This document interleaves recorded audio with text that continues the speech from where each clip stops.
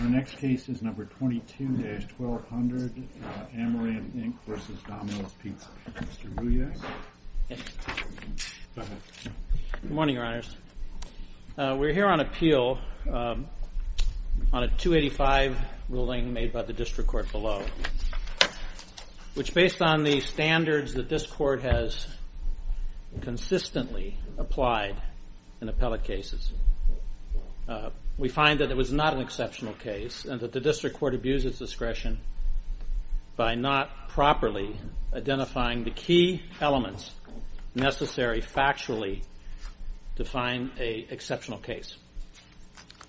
We can't find any case where the district court has found it unreasonable for a plaintiff to continue a case where the Patent Office and the PTAB has repeatedly, on multiple CBMs, advised the parties in the court that the claims of the 077 patent, the key patent that was litigated here, on preponderance of the evidence standard, more likely than not, had patentable subject matter, and went on to say that in that patentable subject matter there was eligible limitations that led to that result. Well, let's assume for the moment that you're right, that for at least part of the period, and I'm not sure that there's evidence that that's true for all of the period, but that for part of the period it was reasonable to continue to litigate that. Yes, Your Honor. And we have cases that say if there's misconduct, it has to be, the fees have to be allocated to the fees incurred by the misconduct. But I'm not aware of a case that says you can't award fees for the litigation of the entire case if it's ultimately found to be baseless, even though it wasn't found to be baseless until the end of the case. Do you have any authority that says that under those circumstances you have to allocate fees between the period where it was reasonable and the period where it was unreasonable? Yes, Your Honor. I think that Stone Basket is such a case, by the way the court addressed that. If I could use an analogy, maybe that would help. Well, an analogy is in cases. Well, yes, analogies so that I think we can put the cases in perspective. Because I think there are a number of cases that, while they don't specifically say that you need to allocate by a date, because of the way the cases are written, when it becomes unreasonable is critical. In this case, the cases were filed. There were some preliminary motions. After that, the cases were stayed. There was no litigation on the 4 patents that were asserted. Why? It was because the CBMs were filed. And so the court stayed the case, so there would be no litigation until it was sorted out what was valid, what was invalid. There were multiple CBMs, and out of that, 2 things happened. One, some of the claims of some of the patents were found invalid. Is there a case that says you have to allocate fees where the ground for the 285 award is baselessness? What case says you have to allocate fees between the period when it was known to be baseless and the period before it was known to be baseless? I think Stone Basket is one of those cases where there had to be some kind of notice. The patent holder had to know at some point in time that continuing on after that point in time was unreasonable. So I guess let me just see if I understand, because there's so many different patents here, whatever. You're talking about the 077, and you're saying that for the judge to assess fees on your litigating that was an abuse of discretion because during the stay period the CBM was rejected or there was no institution decision. Well, it was part of that, Your Honor. It was the fact that first it was rejected, but not only said that there was patentable subject matter, but then the court lifted the stay and said, let's go. What you said, not only that, but who said, what did you say about somebody? The PTAB said that the 077 claims contained eligible subject matter, and it was more likely than not, this is the quote, that they were patentable. Can you give us the site for that? Yes, Your Honor. The sites for that are in the March 26, 2014 eligible subject matter. I just need the appendix. Appendix 1191 to 1231 is the opinion. Because they just declined to institute, right? There was no decision by them, right? Well, appendix 1231, that's true, they declined. But when they declined, they commented on it, and they said two things. One, at 1231, we determined that the information presented in the petition does not establish that any claim of the 118 to the 077 patents or more likely than not unpatentable.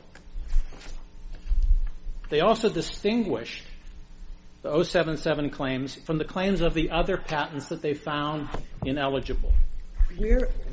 I'm sorry, 1231? Yes, Your Honor.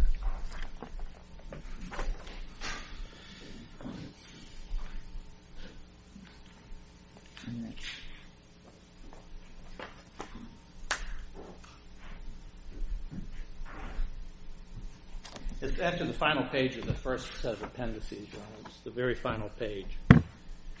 Yeah.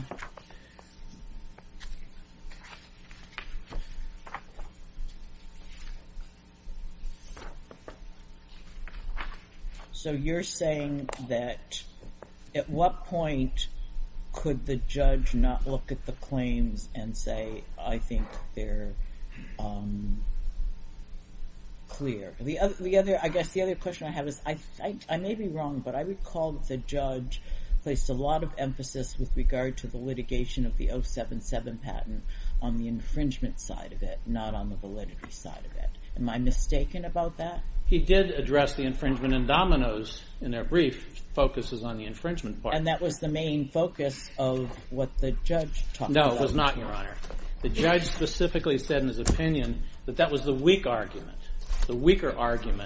that Domino's had. He focused the whole thing on his decision 2 months before trial in this case, granting the 101 motion. That was the first time it was raised against the 077 patent in this case. But certainly it was reasonable for the judge to find that after our decision in the Apple case that it was unreasonable to continue, right? No, Your Honor, because the Apple case only addressed the other three patents. And when that happened, Ameranth dropped those patents and all the claims and also dismissed 2 appeals that related to those patents. Okay. They did what let's assume that you should we disagree with you, and we think that after the Apple case, it was reasonable for the district court to find that your pursuing litigation was baseless. Okay, let's just assume that. Yes, Your Honor. The question is, what about the fees before the Apple case? You rely on these non-institution decisions by the PTAB, and you rely on other things to say that up until that point, at least, we were reasonable in continuing the litigation. So I come back to the question of what case says that you have to allocate fees under those circumstances. You mentioned Stone. I looked at it in your brief. You don't describe Stone that way in your brief. I'm not sure what it is. I'm not familiar with the Stone case. Why can't the court say, well, it may have been reasonable to litigate this for a while, but at the end of the day, it was baseless, and I can award fees for the whole case on that ground? Well, you're right. Stone Mountain relies on the concept of notice and when did the patent holder know that it was unreasonable to continue. And you can't hammer someone all the way back to the beginning if it was reasonable to continue the litigation to a point in time when it became unreasonable. Okay, well, let's assume, hypothetically, I think this is just following up on what Judge Dyke said. If we conclude that shortly by the time the district court litigation resumed after the stay, the Apple decision had found ineligibility of the other 3 patents in the same family, and that there was no reasonable basis. Let's assume we don't think that's an abuse of discretion. So what were the fees beforehand? I mean, how do you divide it up? On that fees beforehand were minimal. There was no litigation. Right, yes. So the real fees that you've been assessed with regard to the 077 that's right. are the fees after the stay was lifted, and by that time the Apple decision had ruled on ineligibility. Of the other 3 patents. Right, the other thing, of the same family. And the 077 patent had survived multiple attacks on CBMs in the patent office. Okay. So it's a green light. It's not a red light. If you have a red light, you proceed at your own risk. It was a green light. The patent office gave the green light. I just round out what I said. So the Judge Dyke's concern, which I share, isn't really apt here necessarily, because the fees predominantly, if not almost exclusively, that are assessed on the 077 deal with after the stay was lifted. and she found at that time there was no basis for you to go forward. Right? That's the timing thing. No, the judge never identified the timing. That's one of the problems. Judge Braun never identified the timing. He just looped everything together and said nothing was really happening. I mean, until the stay lifted. What? But when the stay lifted, it lifted because we were moving ahead on the patents that were valid. The 077 patents had not been found invalid. They had been supported by the Patent Office, reaffirmed as valid in effect, more likely than not valid. Domino's, in their brief at page 39, admits that there was no reason not to go forward with the 077 claims. They admit that. What that means, they've admitted it was reasonable to proceed at that point. Is that fair? I mean, you're saying they should have, rejected the opportunity to lift the stay? They agreed to lift the stay. Of course they did. That doesn't demonstrate that they think that there was a reasonable basis to pursue these claims, right? They filed no motion in the court. If they thought these claims were invalid, as opposed to what the patent and the PTAB did, they should have made some motion in that regard. Well, there what was happened a summary judgment motion, wasn't there? Pardon me? Was there a summary judgment motion? Not until a month before trial.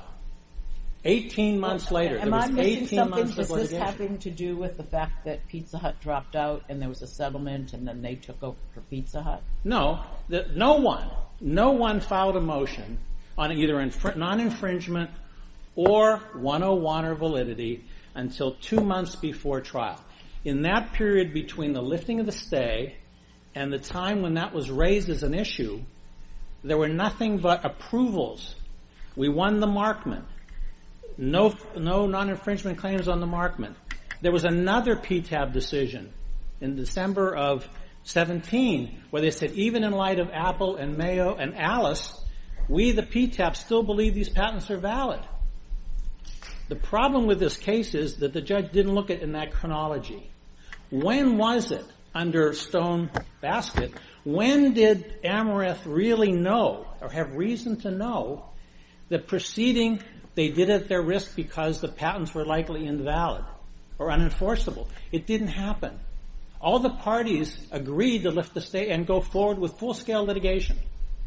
No one raised that issue again in conflict with the Patent Office. Can I ask you, let's just assume we disagree with all of that, and that when the Apple decision issued, your going forward was unreasonable and is sufficient for finding exceptional conduct. I know you disagree with it, but except that, how much of the attorney fees awarded were before that? Virtually nothing. Okay.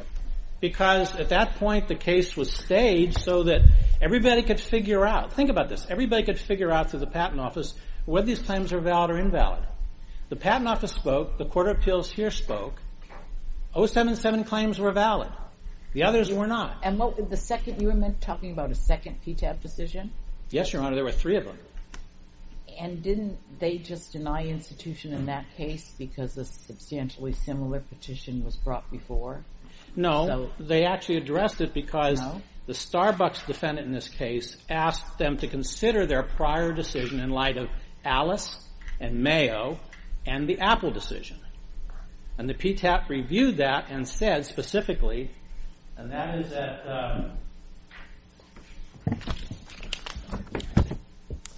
that's on Appendix 860, 861.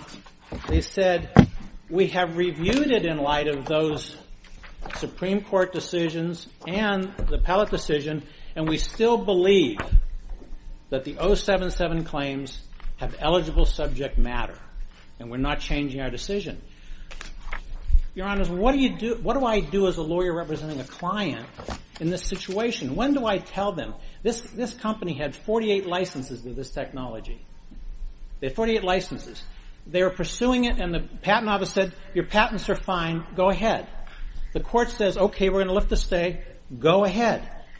We fine for you on Markman. They also dismissed attacks on infringement on the contentions.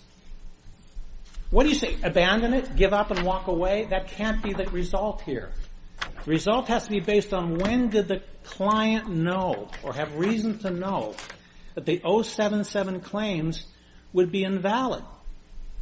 But you're not able to cite a case that says it's improper for the district court to award fees going back if at the end of the day the district court concludes that the litigation is baseless.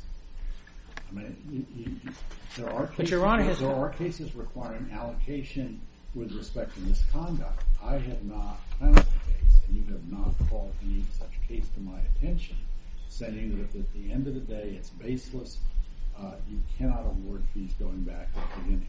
But, Your Honor, maybe then this is the case that has to say that, because it would be contrary to every aspect of patent law, the presumption of validity. Where did you argue that in your blue brief? We did argue it, Your Honor. Well, where? Well,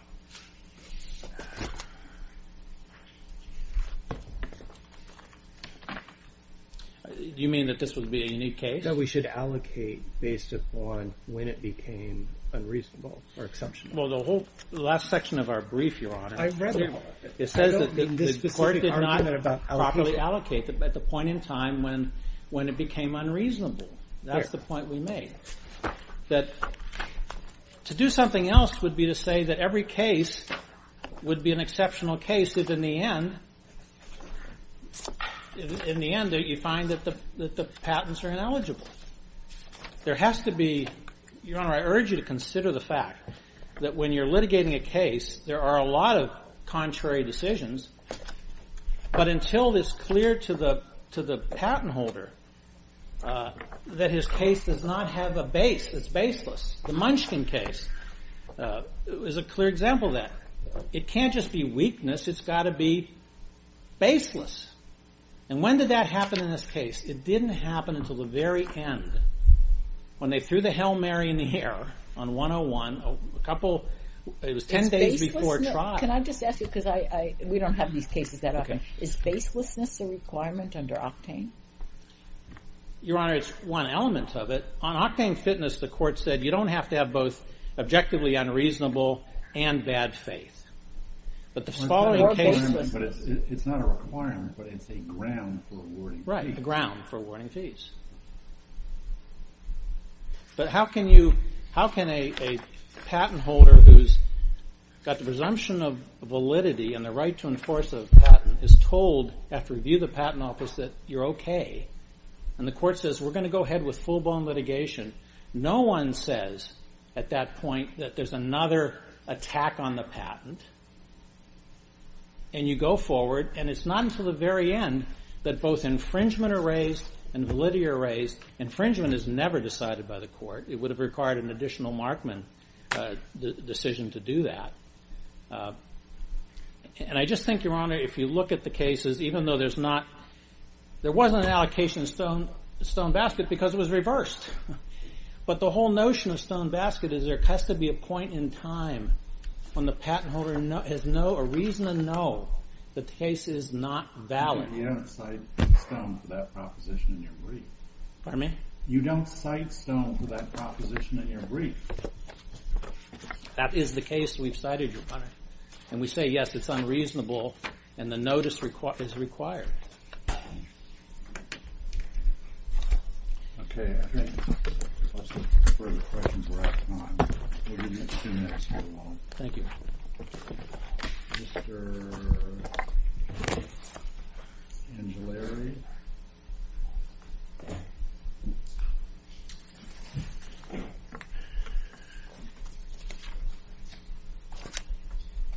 Go ahead. May it please the Court, Your Honors.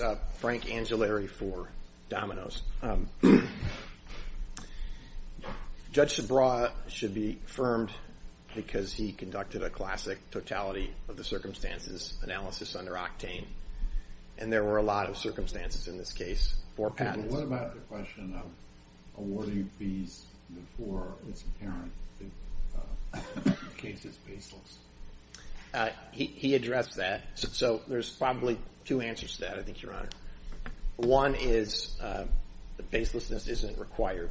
He looked at the totality of circumstances, which included the litigation conduct over the entire... Well, she certainly awarded fees because she concluded it was baseless, right?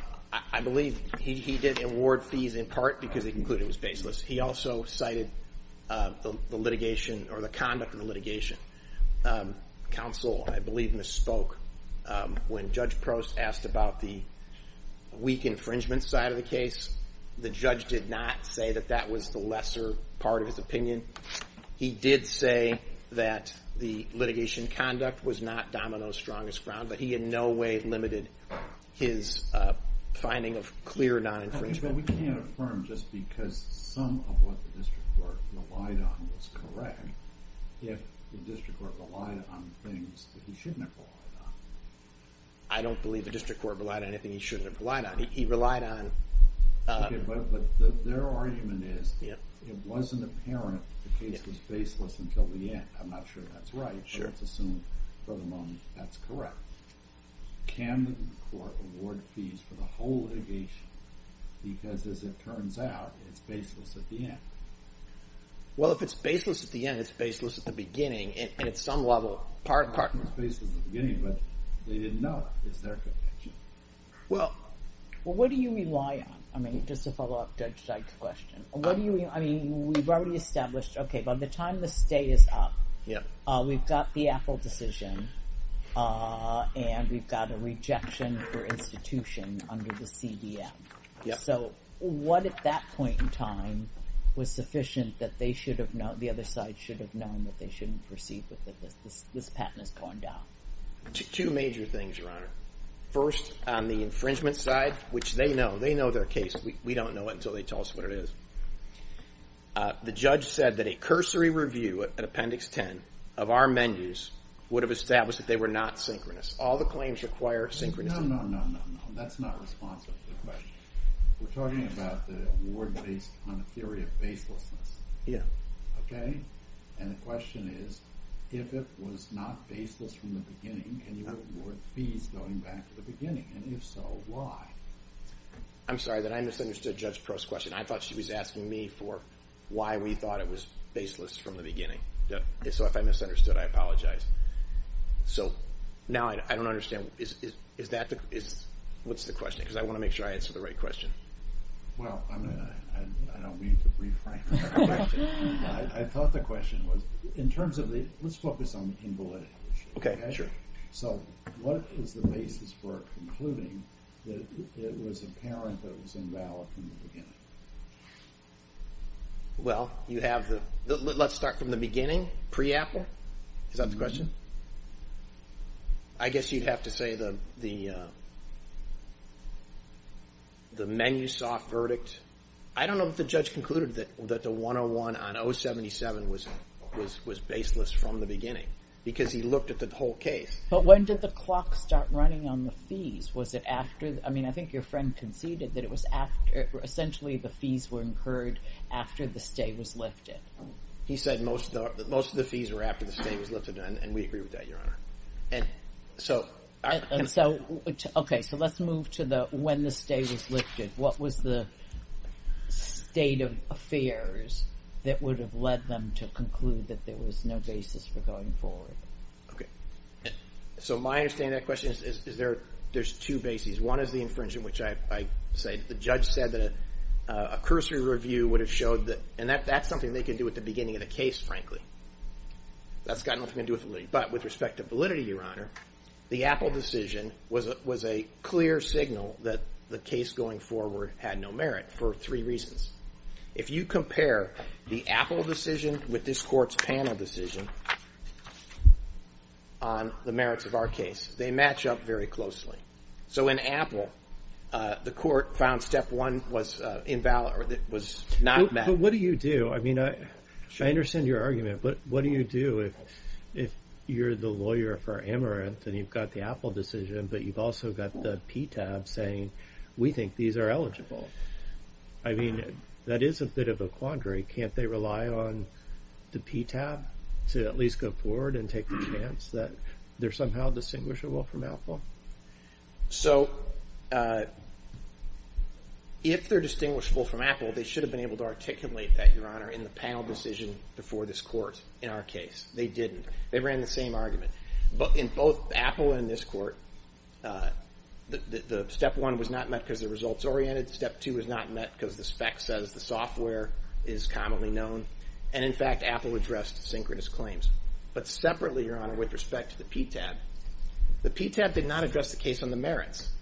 The pages that counsel cited were from the 2014 decision. 2017 decision clearly analyzes under 324 and 325, which are just discretionary denials.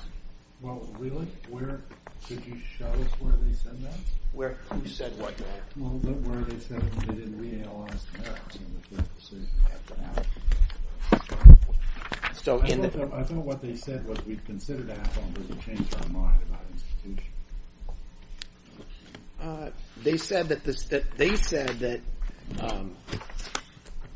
the petitioner presented the same arguments on substance, and that the petitioner was arguing that the law had changed, and they said that's not enough for us to revisit it. There is a footnote where they address Apple. That's on Appendix 858. And the panel does say there are a number of limitations found in the 077 patent claims that are not in related patents. They don't identify the limitations. Okay, but it's not just saying we're going to deny this because it's a repetitive request. They appear to be addressing the merits of it and saying that we're so convinced after Apple that these claims are not invalid under 101. They didn't institute, Your Honor. That's fair. But Apple is a higher authority than the PTAB, and this court is a higher authority than the PTAB. And the plaintiff made the same essential arguments to this court when arguing the 077 patent that they made for Apple. And so the point, Your Honor, is your question is how are they supposed to know? Well, if they've got a different frame of reference or a different set of arguments for this patent over the others, then that would have manifested in the panel decision here. Okay, let's try hypothetical. Sure. Suppose we were to conclude that halfway through, up to the point halfway through the case, it was reasonable to litigate, and there was no conclusive evidence that the patent was invalid. But that after that point, it became apparent that the claim was baseless. Is your position that nonetheless, despite that finding, you can award fees for the entire case? So I have to clarify a question on your hypothetical, because the district court did look at the manner of litigation which applied across the whole case. So I think the answer to your question is... It's just baseless. Suppose the award is entirely based on a finding of baselessness. Under my hypothetical, can the district court award fees for the earlier part of the case? It's a discretionary question, so I think it depends on the facts. But if it's just, I suppose, if Your Honors, if the hypothetical is so sort of pristine, if you will, that you have a case that's proceeding, that's perfectly fine, and then on a particular date, some event happens, and the litigants know that, okay, this is the date when it becomes baseless, and then it proceeds, I think then that would be a good break point, Your Honor. But that's not the facts of our case. Well, I understand. What do you mean, good break point? They can't award fees for the earlier period? I think it would depend on the facts, but you could make a good argument that it's... the facts. Well, I think that would be a good case for not awarding fees for the prior period. If there's nothing going on that's sort of octane-worthy before a particular event, and the particular event happens, then that certainly is within the judge's discretion to not award fees for that part. Having said that, hypotheticals are tough. In this case... But that's not the question. Not a question of whether the judge can refuse to award fees. My question is, can the judge award fees in his discretion for the earlier period? I think the answer would be, if that makes it truly exceptional, I suppose from the plaintiff's perspective, Your Honor, they'll say we didn't know. From the defendant's perspective... I know, but what's the answer to the question? The answer is yes. Can the judge award yes, fees because for the earlier period? the reason, Your Honor, is from the defense's perspective, it doesn't make a difference. Because the defense had to... is there any authority? I'm not aware of authority that says that deals with that sort of clean of a hypothetical. But again, in this case, there were a lot of circumstances. 4 patents. The first three patents that were found to be weak, the plaintiff doesn't even challenge that. Can I just get some clarification for what you did? What you were talking about right before that was that there were 2 PTAB proceedings, and I thought the second one was rejected by the PTAB, and this is at Appendix 1255, because they'd filed other petitions, and they said it would simply just be unfair to the patent owner to go again. I thought it was on the process ground and not on the substantive ground that went down. I'm not sure if there's redundancy in the appendix, but I know that at 1193, Your Honor, you have a 2014 decision on the merits. And at Appendix 849, or 848, you have a 2017 decision that cites 324 and 325. And they do in a footnote, Your Honor, a footnote on page 858, talk about the Apple decision. Just to further sort of... And that's the 2017 or the 2014? The 2017 decision, Your Honor, starts at 848. Okay, thank you. At 856, there's a summary of the various proceedings. So 2017 is the one that mentioned that. Correct.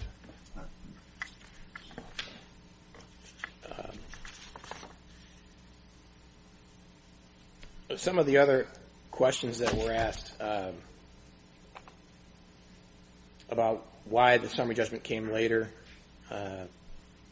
There was a trial on priority involving a party called IPDev that sort of delayed things.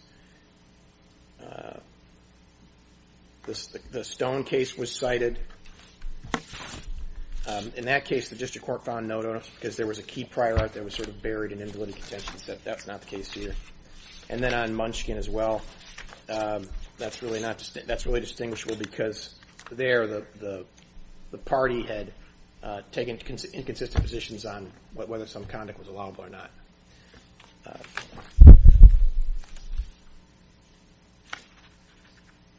I think there's just two final points, Your Honors, that are worth mentioning, and they have to do with the sort of general conduct of the case. The plaintiff is sort of saying, we didn't know. But one of the things that the district court found significant, and I think it is significant, with the idea of suing 40 people and making the case sort of larger than it has to be. After the Pizza Hut settlement, we moved to bring the 101 issue to the fore, and Ameranth strongly opposed it. And if Ameranth was trying to sort of get to the right answer and minimize things, they would have said, okay, let's let the 101 motion go, but they strongly opposed it. That's a factor that this district court was aware of, that this district court lived with, this sort of litigation conduct. And then the second thing is, there's this notion that, hey, if you'd told us, we would have stopped maybe. Well, that's obviously not true, because this court found summary judgment on all but affirmed summary judgment on all but two of the claims. Those two claims were remanded just for jurisdictional purposes, and they continued. So that the idea that this is somehow Domino's fault for not sort of raising things early enough, it's not accurate. And at the end of the day, the district court found essentially objectively unreasonable on infringement. The Apple decision makes the invalidity objectively unreasonable. And the district court lived through 10 years of litigation conduct that he addressed in his decision, all of which are part of the totality of circumstances that support fees. Unless the court has any questions, I will step down. Okay, thank you. Mr. Zach, you have a couple minutes. One clarifying fact, I'm not sure it is that important, because the opinion in this case followed the judge's 101 decision in September of 2018, after all the litigation had concluded almost. But this court did find that there was a difference between the other patents and the 077, and specifically in its opinion at 219 WL 5681315 discussed the fact that they understood and reaffirmed what the patent board had said, that these were different and distinct from those claims that were decided in that Apple decision. So there was no question that this was a different issue for the 077 claims. They were distinct claims. They had different limitations. And again, Your Honor, I think it's very important, certainly to any client, and would be a bad precedent if there's no notice and there's no indication to a patent holder until a certain point that his patents are invalid to hit him for the entire case. Do you think the district court's exceptional case finding is based entirely on the invalidity ground? No, there is, although the judge said it was a weaker part of it, I think the core was, yes, invalidity. But he also mentioned the fact that there was this infringement issue. But that infringement issue also wasn't raised until 2 months before trial and required an additional Markman. But I don't understand why it's incumbent upon the defendant to point out the weaknesses in your case. Now, if you have good grounds to think that there's validity going forward, that's one thing. You know whether you're infringing or not. It's not their obligation. Your Honor, we had 23 infringement contentions in the case. Domino's attacked them, and the judge rejected every attack on the infringement. When did you find out that they weren't synchronous? They were synchronous. Synchronous is not the issue here. That is not correct. It's not synchronous. Okay, I'm not going to take time discussing that. No, I understand, and that's the problem, because it required a claim construction on the term's main menu. That was the issue of whether that was a synchronous or not. It was not about synchronous. Everybody agreed on the term synchronous. But Domino said this is a new issue in June of 18. We need a Markman judge. Judge asked for briefs but never decided it.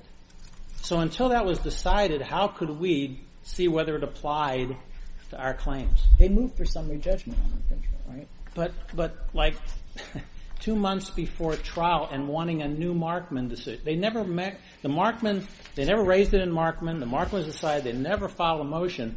So it was a Hail Mary at the end.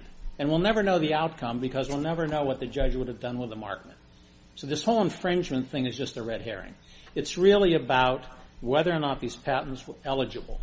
And when did we find out? I'm sorry, I don't want to take your time, but I'm just very... I thought the facts were clear. After the stay was lifted, there were summary judgment motions. No. Pizza Hut did its one on 101, and they did theirs on non-infringement. No, Your Honor. No? See, that's not what happened. Okay. What happened was the stay was lifted in January of 17. Mm-hmm. There were no motions of any kind on validity or infringement until 2 months before trial in June of 2018. And then 10 days before trial, the 101 motion was granted after the parties were sent to mediation and after Pizza Hut settled for a very substantial settlement. So if you look at it from the perspective of my client, there was nothing in that period of time that would indicate, other than what the Patent Office said, that these patents were likely valid. No one challenged it. The court didn't. The parties didn't. And you know, this is kind of the case, again, of Stone Basket. You can't lay in the weeds, right? And if you believe the patent's invalid, you have to step up. Tell us, because the alternative is we've got the Patent Office saying it's valid. So what do we do? What do I do in representing this client? Say just abandon it because you won in the Patent Office, you won the Markman, you won on the infringement contentions, no one's raised an issue. I just go to them and say, you got to abandon the case because of this Apple decision that dealt with different claims that were different in different patents. Okay, I can't do that. And you're out of time. Okay, thank you. Thank you, Your Honor. Thank you very much.